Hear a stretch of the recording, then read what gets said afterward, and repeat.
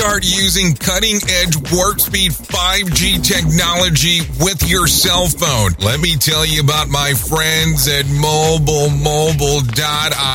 They have an ultra-fast 4G LTE and 5G network that covers 99% of Americans. So they've got you covered everywhere. Think about it for a moment. You have the opportunity to take a test drive for 10 days with unlimited talk, text, and premium data. What is premium data? Premium data is an allotment of a cellular data that you receive from a higher priority on the network. You won't get throttled like you will with some of those, non-brand service providers. To find out more information, all you have to do is go to mobile.io. That's mobile.io to start your 10-day free trial. Hello. It begins in Orlando, Florida, and travels steadily to the west, beaming across North America and planet Earth and into your head. The world of safety never stops. And now, the Safety FM podcast and broadcast with Dr. Jay Allen. This show is brought to you by Safety FM. Well, hello and welcome to another episode of the Jay Allen Show. I hope all is good and grand inside of your neck of the woods. I have to tell you, sometimes it's amazing on how the world works out with things going on. A few weeks ago, I had the privilege and honor to be at the Florida Trucking Association Safety Symposium that took place in Orlando, Florida. And while I was hanging out, I got to see the speaker by the name of Brandon Wiseman. And boy, was I impressed with what he had to say. And as I was sitting there taking a look around, I said, you know what we need to do? We need to have Brandon on the show and let him talk a little bit about what's going on in the transportation industry. Now, here's the fun part. If you've kind of sat around here for a while, somebody brought this up to me and I wasn't even thinking about this. I haven't really formally sat down with anyone in a very long period of time. They said over a year, and I couldn't even do the math of actually sitting down with them and doing a proper interview. And let me kind of just make sure that I'm clear here, meaning an interview from my point, not that they were interviewing me. And I was like, wow, I didn't realize that it had been that long, but I guess that's what it is. So let me tell you a little bit about Brandon. Brandon Wiseman is the owner and president of Truck Safe Consulting, our partner at Children's Laws. As a transportation attorney, Brandon has assisted some of the nation's leading motor carriers in developing and maintaining compliant and cutting-edge safety programs. He has also represented carriers of all types and sizes before the FMCSA on matters such as safety rating upgrades and civil penalty proceedings. Through his consulting company, Brandon now offers carriers state-of-the-art compliance resources and regulatory training materials, covering a wide range of safety-related topics. Brandon is a regular speaker at industry events and contributor to industry publications. Now, I will tell you, as I got the opportunity to sit here and do this, it was just kind of amazing taking a listen to the way that he views things and how he got involved into this whole aspect of transportation safety. Now, as I always like to share with you the things that actually do go on, this is actually interview number 2 between me and Brandon because, well, for some reason, the recording of the first time got messed up. And miraculously, my server in the cloud was able to recover it, but we had already recorded another session by the time that did take place. So this is interview number 2. I'll start off by talking about that a little bit as we go. But sit back, take a listen to what Brandon Wiseman has to say, because I think you're going to enjoy it here on the Jay Allen Show on Safety FM. The Jay Allen Show is streaming now on safetyfm.live. Okay, so Brandon, I'm one of those people that loves to be honest with everybody who's taking a listen to what the hell's going on and what we're doing. And if I have to pull the curtain back a little bit, this is round 2. We've done this before, except that there is no proof that we will ever be able to use. At least there's just one little small clip. So I appreciate you coming back for another round that only I got to hear. Second time's a charm. So, as you and I have already previously discussed, but the people that have not heard this will get to hear today, is that, I got to see you do your thing at the Florida Transportation. What was it? Trucking? I'm gonna mess that up. Florida Trucking Association. I almost messed it up and said transportation. Florida Trucking Association. I want to say about a week ago, give or take. Safety Summit. Yeah, there was a safety summit aspect of it. You came out and were doing a presentation about truck safety. And I have to tell you, it's one of those things that I tend to love. So I looked into what you were doing in the world of trucking, and then I found your company of Truck Safe Consulting, and I said, hey, we have to have you on. So can you tell us about what you do? Yeah, sure. So I'm a transportation lawyer. Don't hold that against me. So I've been practicing law in this niche area of DOT safety regulations, believe it or not, for about 15 years now. Was previously at a large law firm in Indianapolis, largest transportation specific firm in the country. And my job there was to work with primarily the largest motor carriers in the country on their DOT safety programs. They're helping them to understand their regulatory obligations, helping them when they got sideways with the FMCSA, helping them develop policies, driver policies, handbooks, that type of stuff, appealing civil penalties when they inevitably got themselves in trouble. And so did that for many years, got a lot of good experience doing that. And then in 2021, broke off on my own, started Truck Safe Consulting. My goal for Truck Safe was to build out online compliance courses for safety managers, owners of small trucking companies, those types of folks. I just never felt like there was a great resource for training for those types of folks on how to understand the regulations. There's certainly lots of training resources out there for drivers, but I never found anything that I was all that excited about when it came to regulatory training for trucking companies and their safety managers. So spent the first 6 months or so of 2021 building out those courses, and now we offer those through TruckSafe. But then got drugged back into the legal world by my colleague, Jared Childress. He started his own small law firm called Childress Law. So now we've got both companies. We run both companies. We do the DOT compliance legal work on the law firm side of things. And then we do a lot of DOT compliance content and courses and YouTube videos and that type of stuff on the TruckSafe side. So let's talk about that, because I want to have a good understanding. At what point in your life do you wake up and go, I think I want to get into transportation? Because I'll tell you, when I was a kid, transportation wasn't a thing for me. I knew I wanted to be on the radio, but that was many, many, many moons ago. And I did everything except that before I actually got into it. What were you thinking about doing as you were growing up? Not this. No, so I kind of grew up in the industry. My dad was, still is a partner at that law firm that I was at previously, and his area was DOT safety and compliance. Before he went to law school, he worked at a trucking company as a safety director. And so kind of grew up in that world, always had it kind of in the back of my mind that maybe I would do something like that, but never really banked on it. I mean, what I enjoyed doing before I went to law school, I owned a video production company, and that's serving me well now because we do a lot of video content, stuff like that. But that was initially my plan, was to do something like that, graphic design, video production. But then I quickly learned that could be a rough career. Not a lot of money in it unless you're great at it, which I'm okay at it. But in any event, my senses got the best of me, and I decided I was going to go to law school. And so went to law school. Still at that point, wasn't quite sure where I was going to land in the legal profession. But there was an opportunity for me at that firm where my dad worked. There was a clerkship available to me during law school. And so I went and did that, and enjoyed the work that I did there. Never wanted to be a litigator, never wanted to be in the courtroom. And so the opportunity that I found at that firm was right for me. It was more on the regulatory compliance side of things. And so I took that. So, I mean, this is where it gets kind of interesting, because you say that you're going into video production, then you change it where you're going to become a lawyer because you're inspired by the things that your dad's doing, but you don't want to litigate.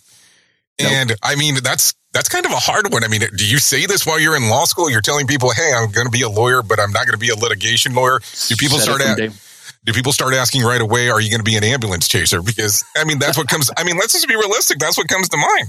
A lot of people have that perception, and it's probably deserved about the profession. But I knew early on, just from watching my dad, that wasn't the only path, and I knew that was the path I didn't want to be on.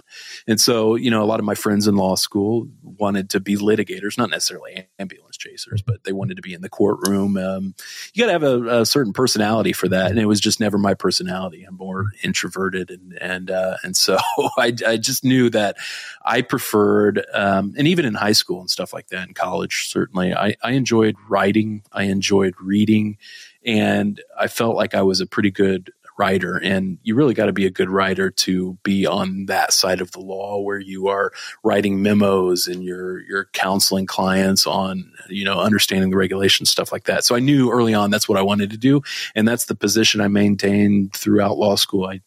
I took classes that I knew would push me towards that avenue. And so that's how I ended up there. So you know that I'm going to have a hard time believing that you're an introvert. I mean, I've seen you on a stage in front of a couple hundred people. You're doing your podcast. You're doing your live broadcast. I call it a video cast is really what it boils down to. But that's not very introverted stuff. That's extroverted stuff. So at what point does this machine turn on in your brain that you're able to power forward? Because a lot of people say that if they're introverted, I can't stand in front of a group of people. I can't do the things that you're doing. So how is this able to change for you?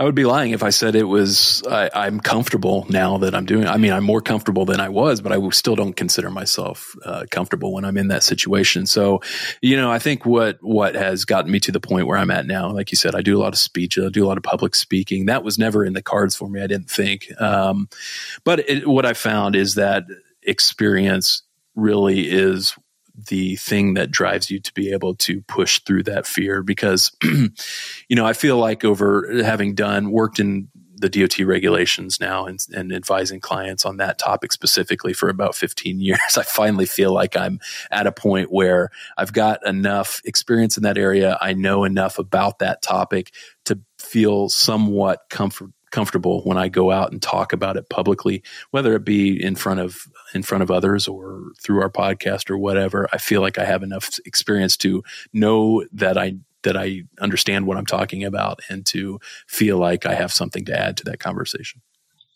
So when you get the first invite where somebody contacts you and says, you have a lot of knowledge base on this, and we want you to do a public speaking event. And I know this is kind of pulling the curtain behind, for people to see what exactly is going on. What's going through your mind at the time?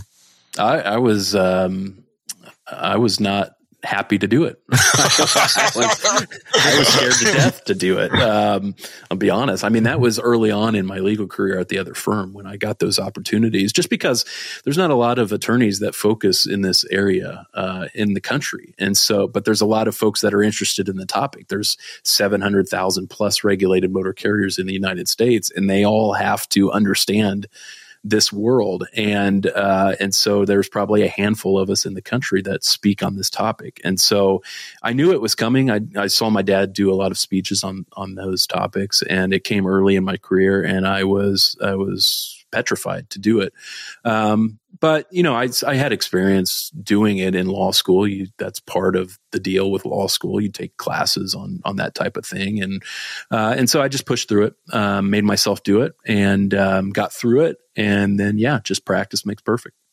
So as you know, people automatically assume when you're interacting with a lawyer, you're going to get the person in a suit, you're going to get them in this high-rise building and so on. And I don't mean this to be disrespectful, so please understand that. If I was to approach you and you told me that you were a lawyer, I would have a lot of doubts. Let's just be realistic. Until you start talking, then it becomes a different story, because that's not what I'm expecting. I've succeeded in my efforts here to completely dispel that notion of me. I've burned all my suits. So when I started TruckSafe, I was hell-bent on getting out of the legal profession altogether. I didn't want to do that anymore.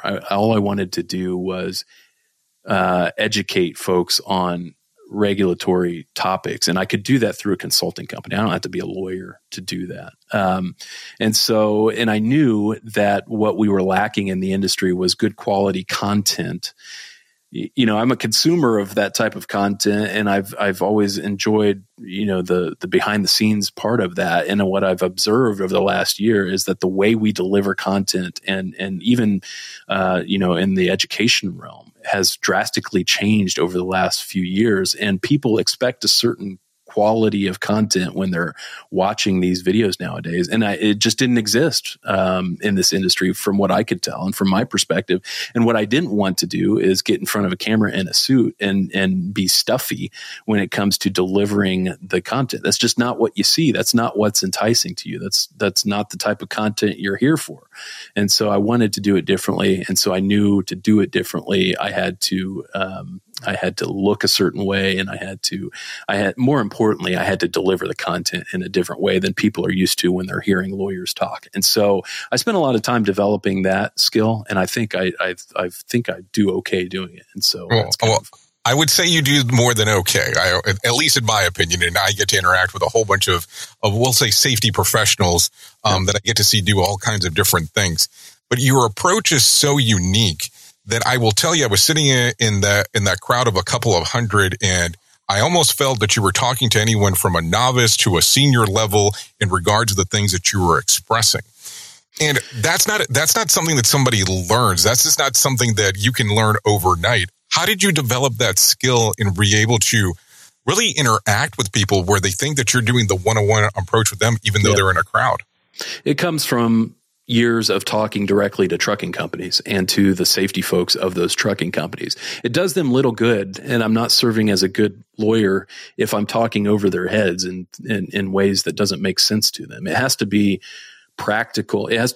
My advice to them has to be able to be put into motion. It has to be practical to their fleet. And so if you can't talk to folks in a way where the topics you're talking about make sense to them, then they're just not going to come back to you for advice, because it was useless. They paid a lot of money for it, and it ultimately didn't serve them well. So I learned early on from a lot of my mentors at the firm over the years of how to really break these what can be complex topics down into their basic components, and to, more importantly, communicate them in ways that the motor carriers that I'm talking with can make practical use of them. And so it's just honing that skill over the years. And now when I go out and speak publicly, I just follow that same formula. It does nobody any good for me to talk about, these lofty legal issues that all you want is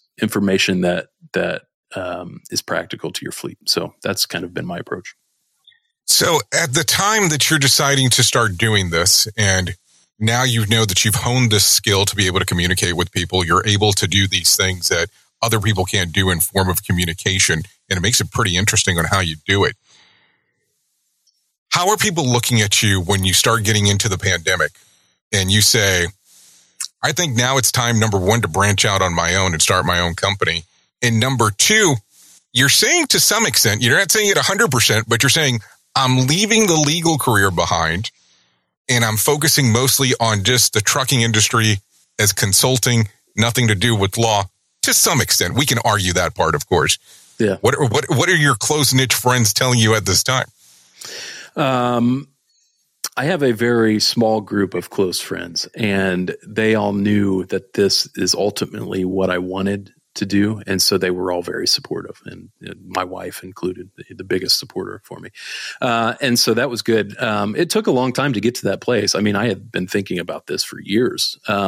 But I'm glad that I waited until that time to do it, because had I not gained the experience of working at the larger law firm and working with some of the nation's largest carriers, I don't feel like I would have been in a position to be able to speak on these issues. One of the things that you look for when you're looking for counsel on these topics is experience. And so if I didn't have that, then I just wouldn't have felt qualified to do it. So I felt like after 12 years at the firm, that I had gotten to a place where I felt like I was in a position to be able to do that, number one.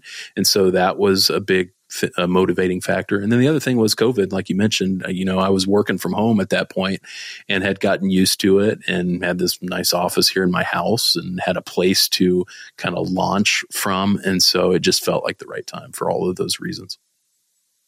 When you turn around and you tell your wife, I think it's time, and if you don't mind me mentioning it, in the previous interview that nobody will ever get to hear because I messed it up, you had said that you had moved during that time frame. You had just moved into a house. Yep. So you're doing both of these things at once. And they say some of the biggest transitions in life is starting a new job, having a kid, moving into a new house. You're doing 2 out of the 3, it sounds like. How's the interaction during that time?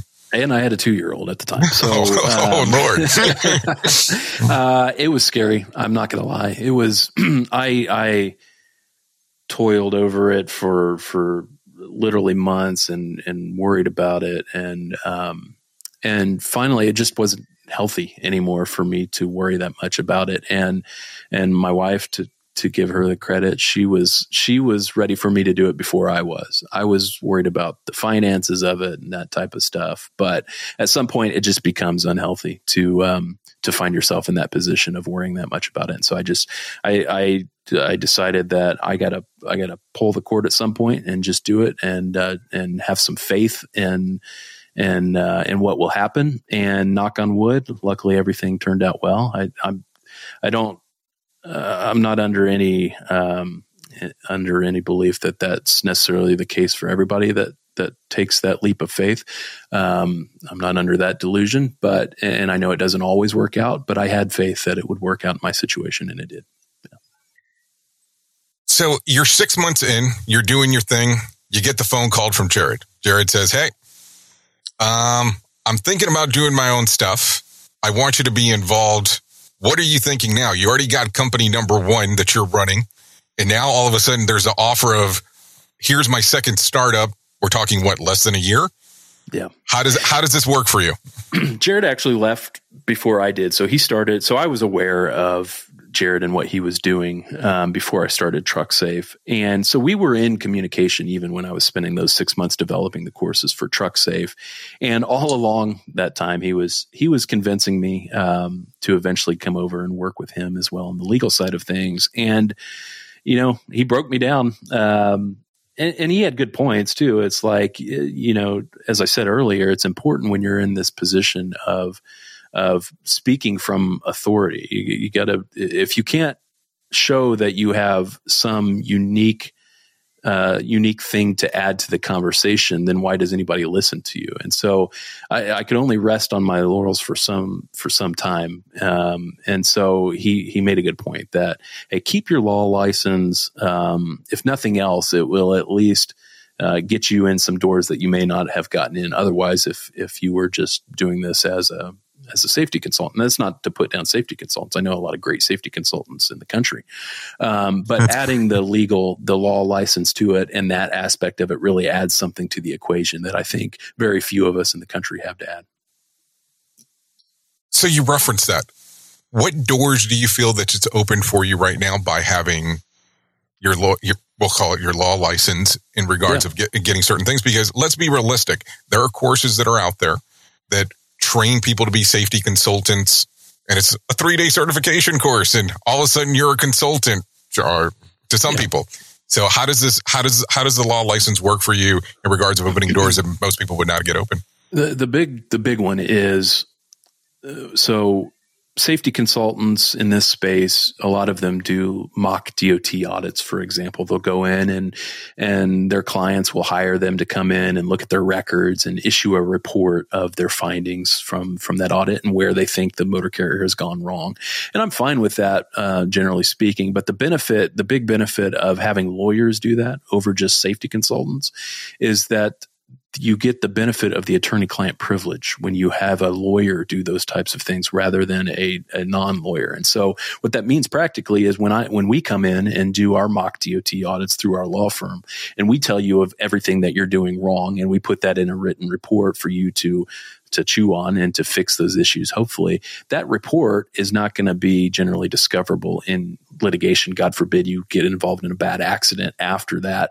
If that were just a a safety consultant's report, you better understand that report is going to be shown to the jury in that subsequent litigation. And it's going to be argued that, hey, you knew all of these problems areas that you had. Why didn't you do anything to fix them? The big benefit of having lawyers do that is that report is protected and it's not going to be discoverable in litigation to be used against you. So that's probably the primary area where we separate ourselves from traditional safety consultants. Oh, I love it. I have to tell you, I love it. I think it works great exactly how you have it. So when somebody contacts you and says, hey, I'm interested in getting your services, how much paperwork are we talking then? Because I would imagine with some of the protections that are in place, what are we talking in regards of how much paperwork do they have to sit through? Not a ton. I mean, in terms of engaging the law firm, we just have a simple engagement letter that kind of lays out the issues. Certainly we have professional rules that govern the legal profession that make sure that we don't, for example, engage in any, conflict. We can't represent you if we have a conflict of interest that would prevent us from discharging our duties to you as a client. So there are certainly lots of rules that go into our ability to represent you or not. But in terms of the paperwork, not a whole lot to it. Good. That's the best thing. I like when I hear that. I don't have a lot of paperwork to work on. So let's talk about this a little bit, because if people tend to look you up online, they're going to find out automatically that you're in Indiana. Do you cover all 50 states? We do. In fact, we have very few clients in Indiana. Most of our clients are throughout the United States. And, we have the benefit in our niche of the industry, of the legal profession, of working primarily with motor carriers who are operating in interstate commerce and are subject to federal law. So in other words, a lot of attorneys in various areas of the law are confined to a particular state because there are nuances to that state's laws on whatever topic that they're dealing with, whether it be, property issues or trusts and estates. It's all pretty local in nature, whereas our niche of the legal profession is very rarely local in nature. It is interstate in nature. We're dealing with federal laws that apply usually the same across the country, no matter where your clients are based. And so that's literally the only area of the law that we deal with are those federal rules. And occasionally there are some state distinctions, but more often than not, we're dealing with federal rules for interstate carriers. And so most of our clients are located throughout the United States, not just Indiana. So when you have somebody come up to you and say, oh, well, I would love to use your services, but I've heard that you're mostly federal, but I'm only intra-state, what would you tell them? Yeah, so we advise those clients on occasion. It doesn't happen all that often, but one of the main things that we do at our firm is to make sure we have a pulse on where the state motor carrier safety regulations tend to deviate from the federal rules. Because if I have a motor carrier that comes to me that's usually subject to the federal rules, but they have some unique move where they are going to be operating intrastate in Texas, for example, I need to know that Texas has more lenient rules on the motor carrier safety regulation front than the federal rules. And so we keep track of what the states are doing in that regard, and we can advise generally on that. But certainly when they get involved in some kind of traffic tickets are the perfect example. If you've got a Texas driver that gets cited for a violation of Texas law, it's not going to be me or Jared that comes in and helps you with that. You're going to need to get local counsel to help you with that particular issue. But in terms of kind of generally advising on the distinctions between Texas motor carrier safety regulations and the federal rules, that's something we do pretty regularly. So let me ask that question then, because you did say that you would advise them to actually have local counsel. Mm-hmm. If somebody wants to interact with you, but they're saying, can you do everything online in regards of auditing or actually going through the whole sequence with them? Is that something that's possible to do?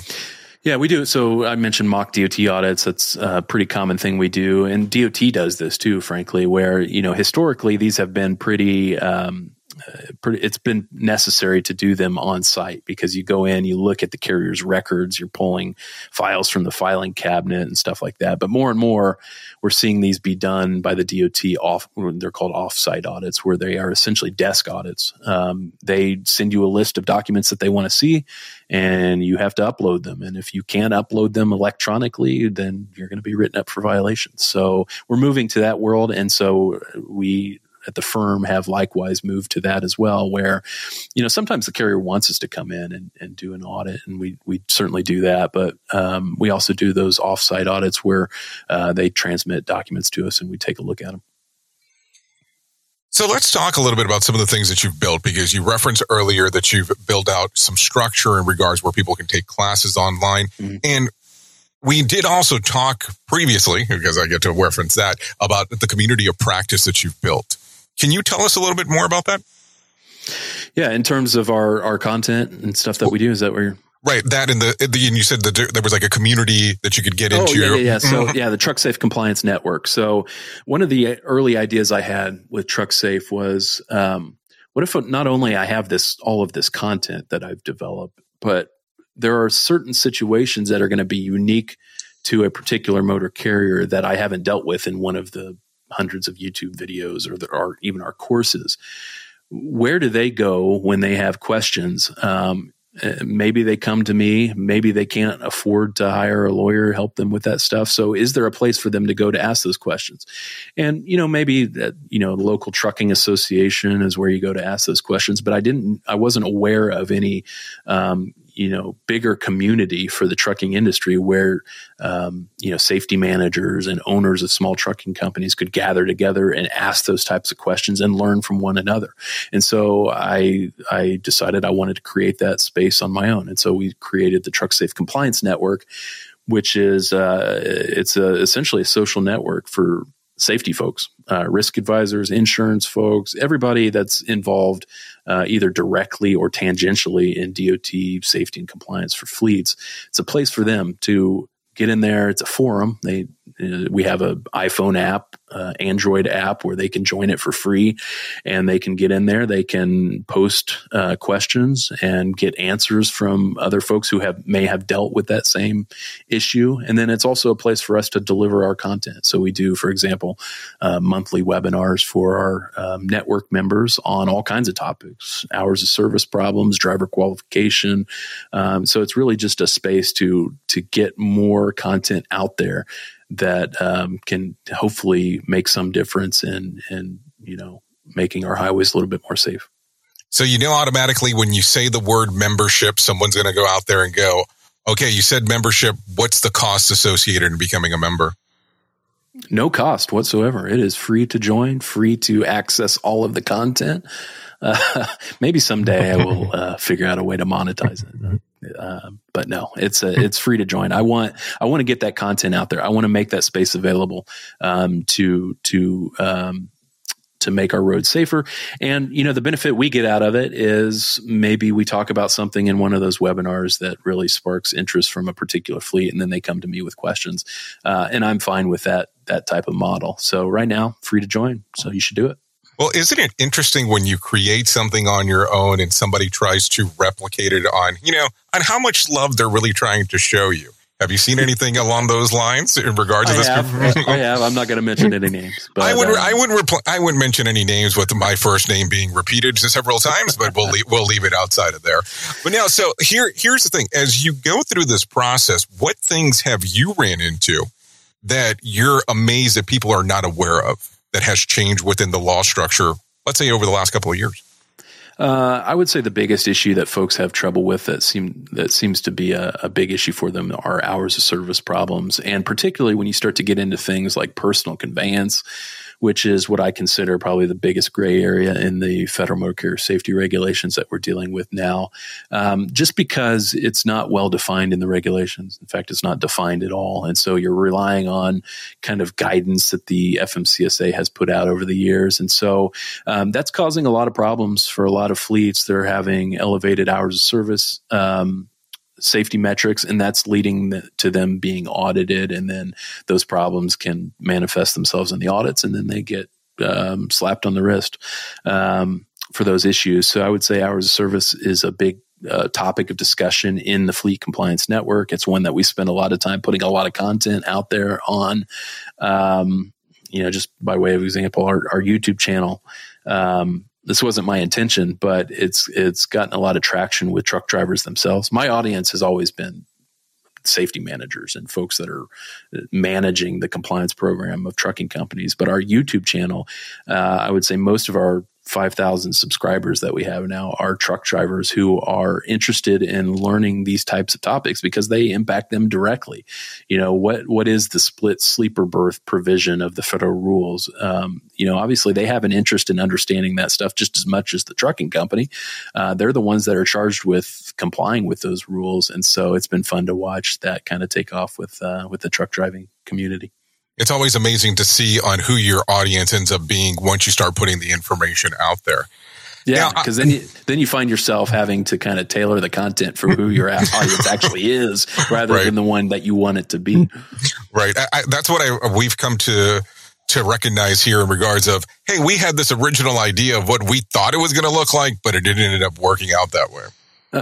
Yeah, and I'm not a truck driver. I don't have a CDL or anything. So who am I to tell a truck driver how to safely drive a truck? So I don't ever pretend like I'm any authority over how to safely drive a truck. Those are the ones that are doing it day in and day out. What I think I have to offer to them is that kind of practical, no nonsense view of the regulations of the regulatory scheme in which they operate. Well, you do bring up a good point, because there are a lot of safety managers that are out there, and I'm not talking about consultants. I'm talking about safety managers within the industry themselves that sometimes do not have CDLs.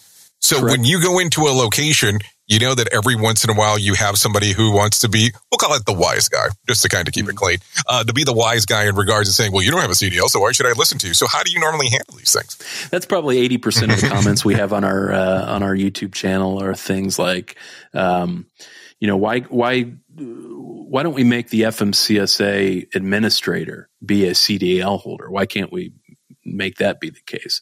And, I see that argument on the one side of things, but on the other side of things, I also see, don't we really want somebody in that position who has also has some experience either being a lawyer or somebody who's making the laws, because, certainly they're going to be able to consult with folks that hold CDLs when they come up with these rules. But don't we want somebody who's competent in actually making laws serving in that position? Because that's their job, is to not drive a truck. Their job is to craft laws that work well for the industry, understanding that they're going to have to, consult with folks who are living in that world day in and day out. That's how we build our legal system in the United States. We don't expect everyone in a position of power to be the type of person that they are charged with regulating. Sure, it seems like that may be something that we want in the system, but at the same time, I think it's short-sighted to look at it that way. So,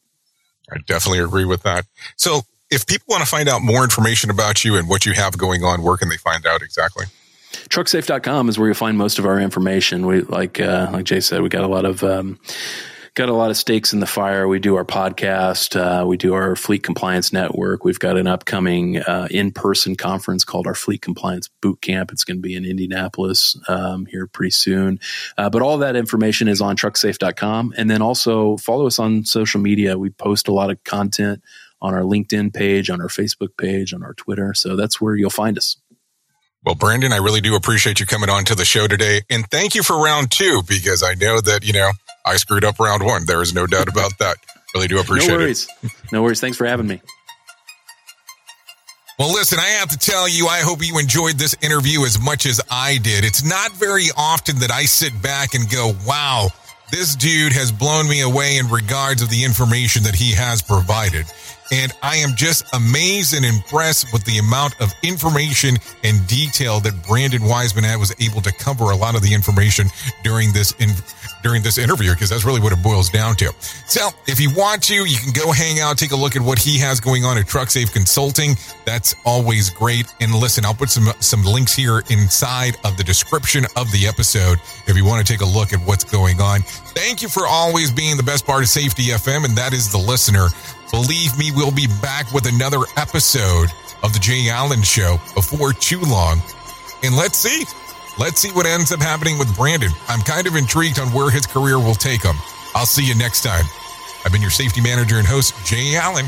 See ya.